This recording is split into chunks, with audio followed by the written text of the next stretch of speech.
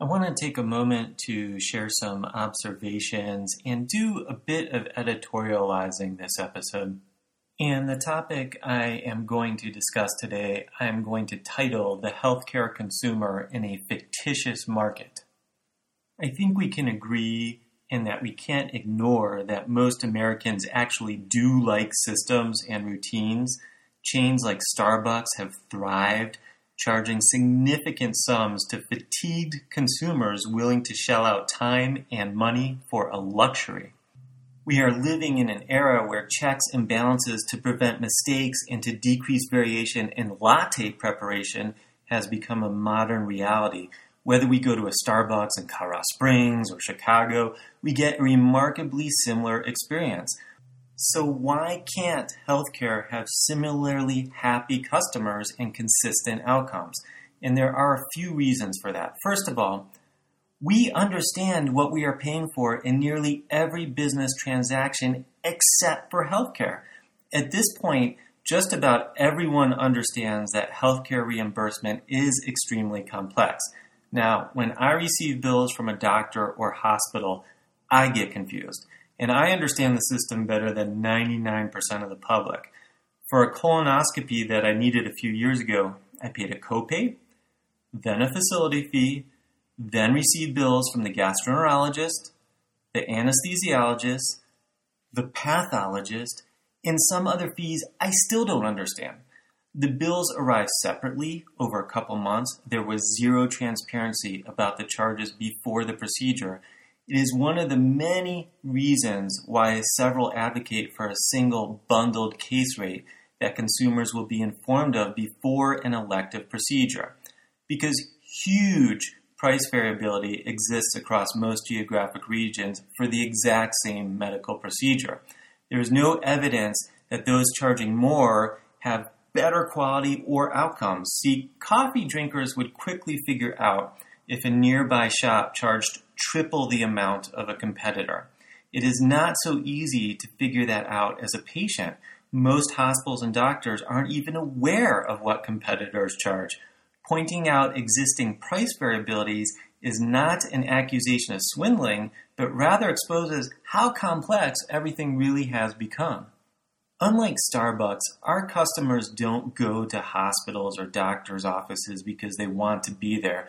Distinct from other businesses, they are not always speaking with their wallets. Our customers are not buying a good experience. They are often just trying to prevent a bad situation from getting worse. Nevertheless, there are still some learning points we can hijack from places like Starbucks. Their processes are automated, but the product is individualized. When customers believe they are not getting individual attention, it diminishes the experience. Automated responses, even when they come from a breathing person, can feel analogous to using a computerized phone menu. Few go to Starbucks because they want a specific barista. Most Starbucks baristas have a friendly demeanor and capably concoct great lattes or cappuccinos or whatever you're ordering.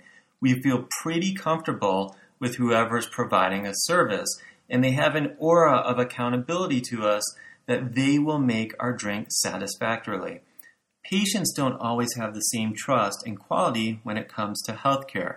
People will seek a specific hospital or specific physician when there's time to investigate the options, but for most hospitalizations, that ability to inquire and scrutinize does not exist because the needs are often urgent. The public craves reliability no matter what industry they are dealing with. Major illness makes us feel scared and helpless, and during those intense experiences, we particularly desire personal and reliable care. That often puts healthcare under the microscope, as some patients become upset even if the perception of fallibility exists. Fortunately, striving for near-perfect consistency and high reliability is the worthy mission most everyone in healthcare wants to achieve, whether public pressure exists on us or not. That reliability is nevertheless hard to attain given the variability of each person and disease. So what else does the consumer want? Much of what the healthcare consumer wants is obvious: convenience, access, clinical excellence, and the personal touch. And we all want it at the lowest possible cost. But what people really want is health, not health care. To achieve health, we must convince all patients that they are partners in their care. It will require us caregivers to strengthen our psychology skills to help patients overcome unhealthy habits. People either need to find time for healthy activities or plan on spending more time ill. While there are exceptions, we must also accept that we doctors treat illness better than promoting health. And one of the several reasons we don't persistently preach to patients is we learn quickly that most people really don't want to hear it. That is where a big distinction is drawn between healthcare and nearly every other industry. Many are increasingly talking about managing populations of patients, but the reality is that the model used by most businesses won't work. Managing a horde of sick people is not like managing an airport or an amusement park. The undeniable fact is many Americans have not been living healthy lifestyles. The unworried, unwell remains a huge challenge for our country, and the healthcare system too often takes the blame. To change outcomes, some are starting to change strategies, and some of those new strategies may or may not work. Now, time will tell if increased access and delivery will dramatically improve the health of our population. I think to dramatically change health, we can't focus solely on increasing access and delivery. Much of the responsibility regarding behavioral modification needs to also be assumed by the healthcare consumer. Folks may even need to change to lower calorie drinks at Starbucks. And that is why our industry has challenges like no other. To be successful in achieving health, people often need to do things they don't want to do. Many times we have tremendous success with patients. Other times we witness non-compliance or even anger at our suggestions. Yet even in the setting of non-compliance and opposition, we have a legal responsibility, such as with the EMTALA law, to carry the financial burden of those making poor personal choices. And those costs are immense and must be pushed on to our other patient customers. That distinction is also unique, as no other industry is forced to use their limited resources in futile situations. Since there is no political will from any party to ration care, even discussing end-of-life options has politically been labeled as death panels. I'm talking about just asking about DNR.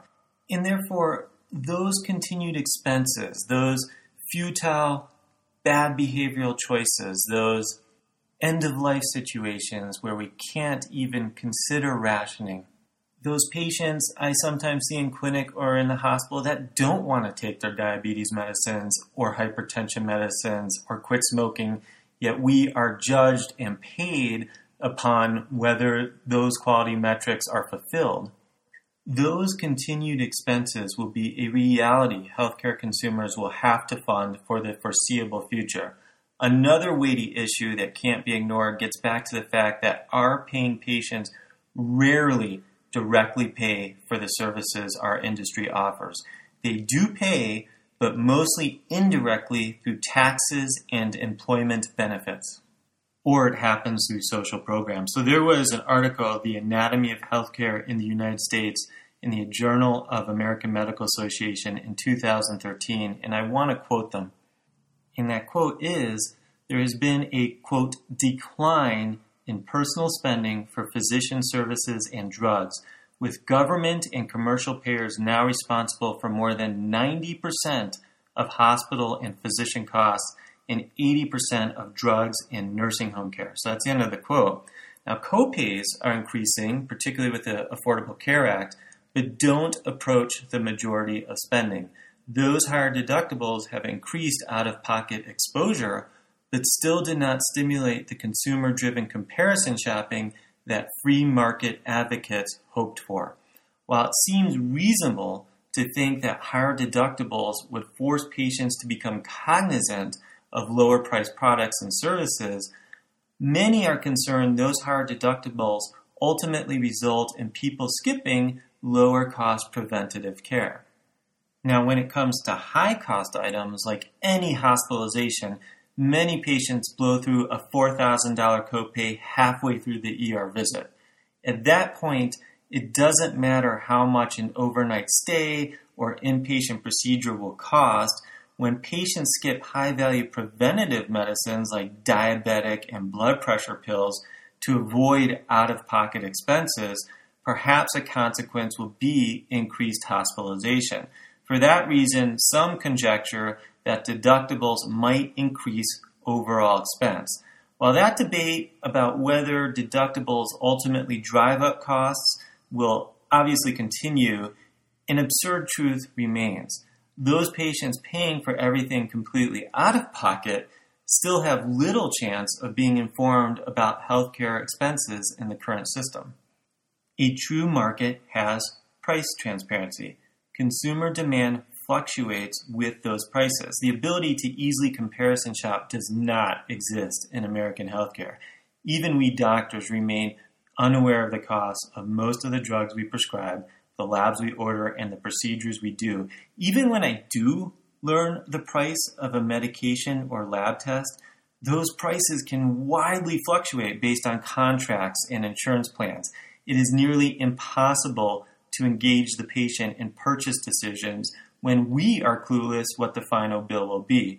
True informed consent would reveal the anticipated cost of care, but we are nowhere close to that being a reality. Whether it is automobile options in a car they are buying or quality data about a hospital, consumers want to know about product differences when they exist. Occasionally, more expensive does mean superior quality, and they may be willing to pay for it, but very often it doesn't, and they will prefer value. And with medical science becoming so complex that doctors can't agree on many studies and quality metrics, it is hard for the consumer to know if they are getting the best option available, the best value. Simplifying definitions of value and quality for consumers is one of the great challenges for the future.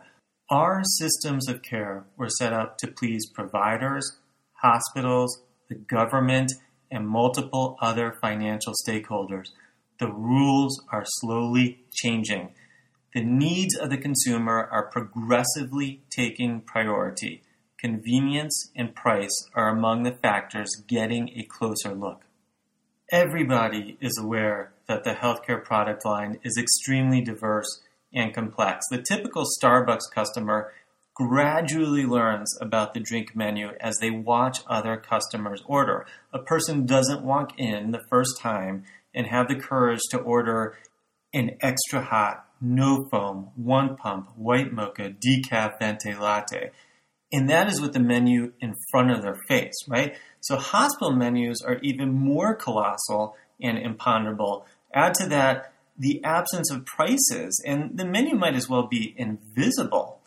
Even when there is access to a hospital charge master, it rarely correlates with what a consumer ends up paying. While healthcare has so far been immune to price competition, many suspect the trend towards higher deductibles could change some of that. But so far, the early trials are not yielding the expected results, as I've already said. In the May 3rd, 2016 Journal of American Medical Association, there was a study titled The Association Between Availability of Price Transparency Tool and Outpatient Spending. It showed that when price transparency tools for outpatient costs were offered to employees at two large companies, it didn't lower spending.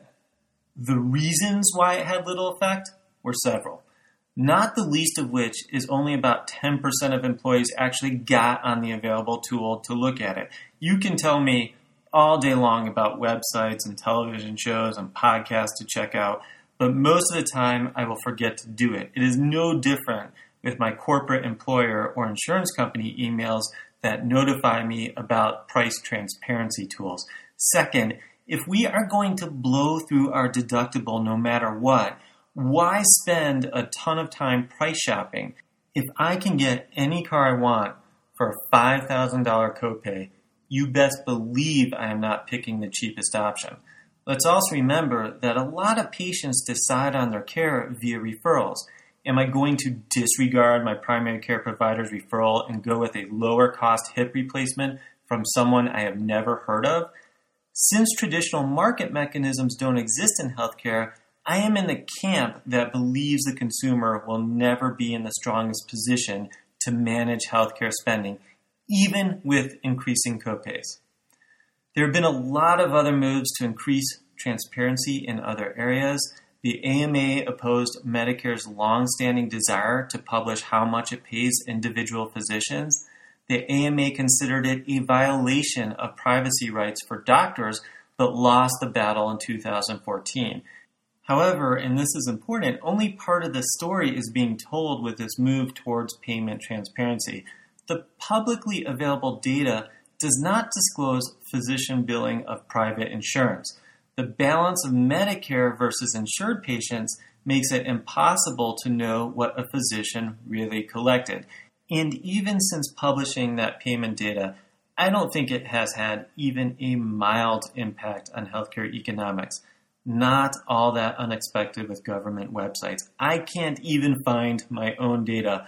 When I search my own name on openpaymentsdata.cms.gov, the results said they couldn't find me. And I assure you, I see Medicare patients.